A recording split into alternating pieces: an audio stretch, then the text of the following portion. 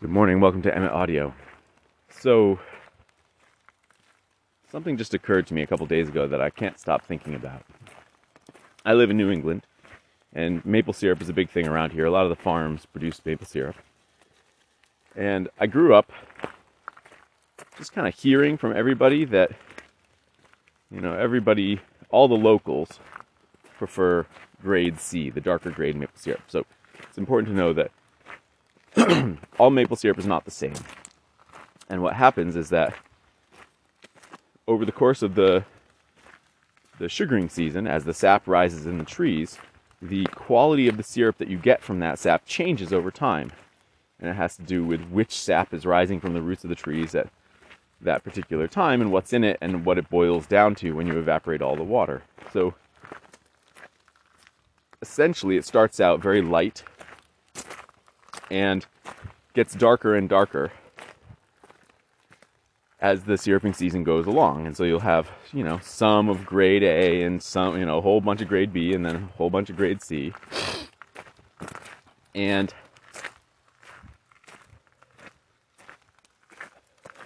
all my life I heard and read and just sort of knew in my bones that if you were local, you preferred grade C syrup, the really heavy, dark stuff.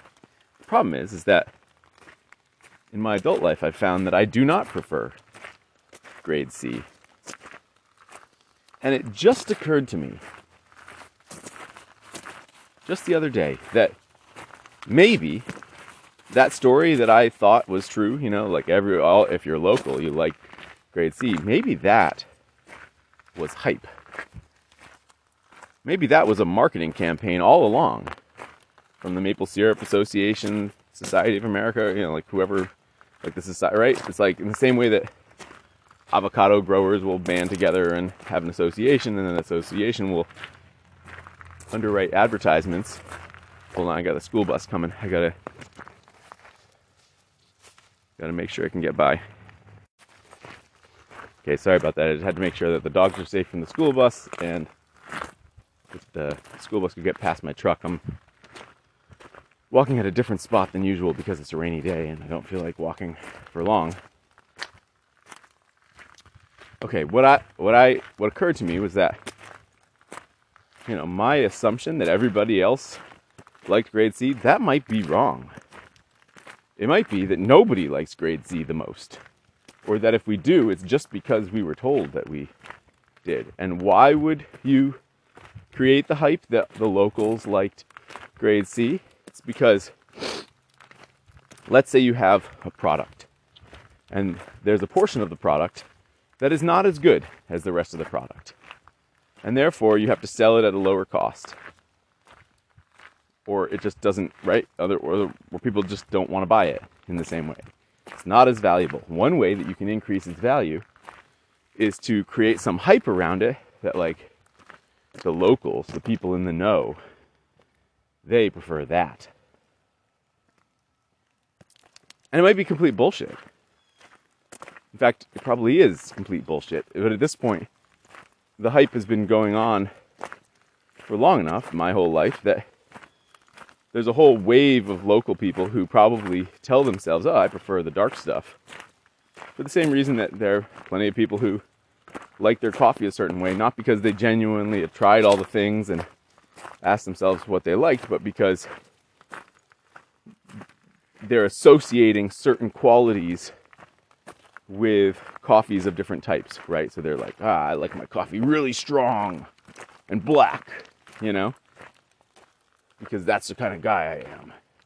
And they might not actually prefer their coffee strong and black, right? Who's going to say I like my coffee weak and milky or very mellow, right? Those associations aren't as cool.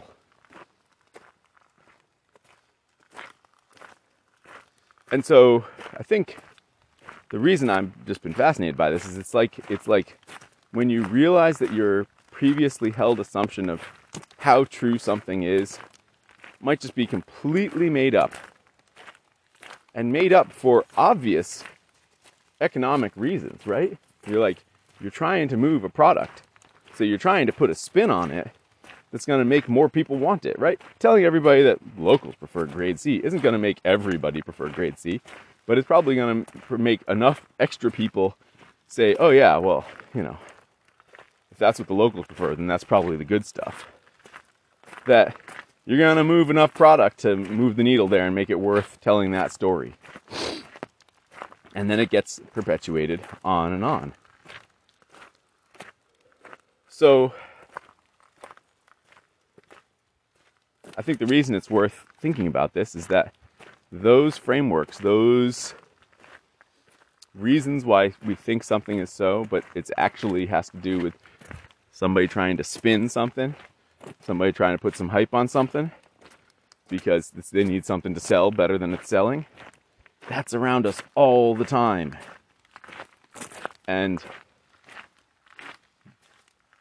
it reaches further than just somebody telling you something. I think there's so many things in our lives where we come to believe something about ourselves and our own preferences. And are somewhat blind to the fact that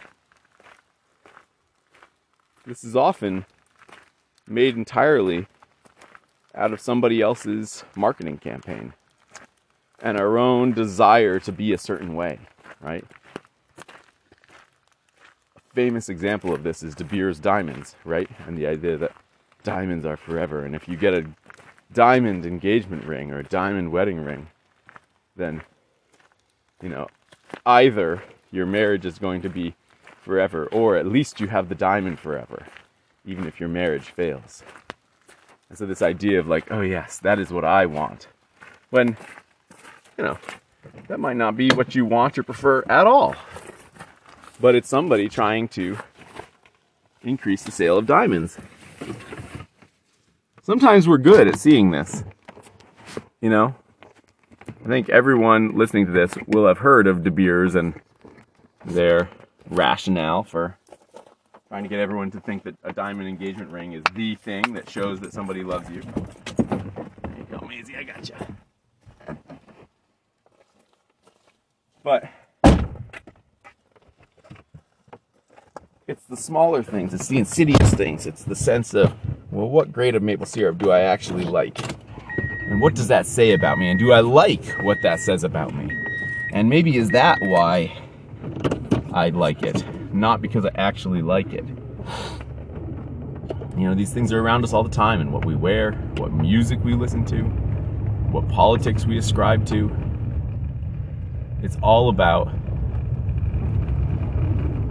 our sense of who the cool kids are, what they like, and then our desire to be like them. It's that iterated over and over and over again. Thank you for listening, and talk tomorrow.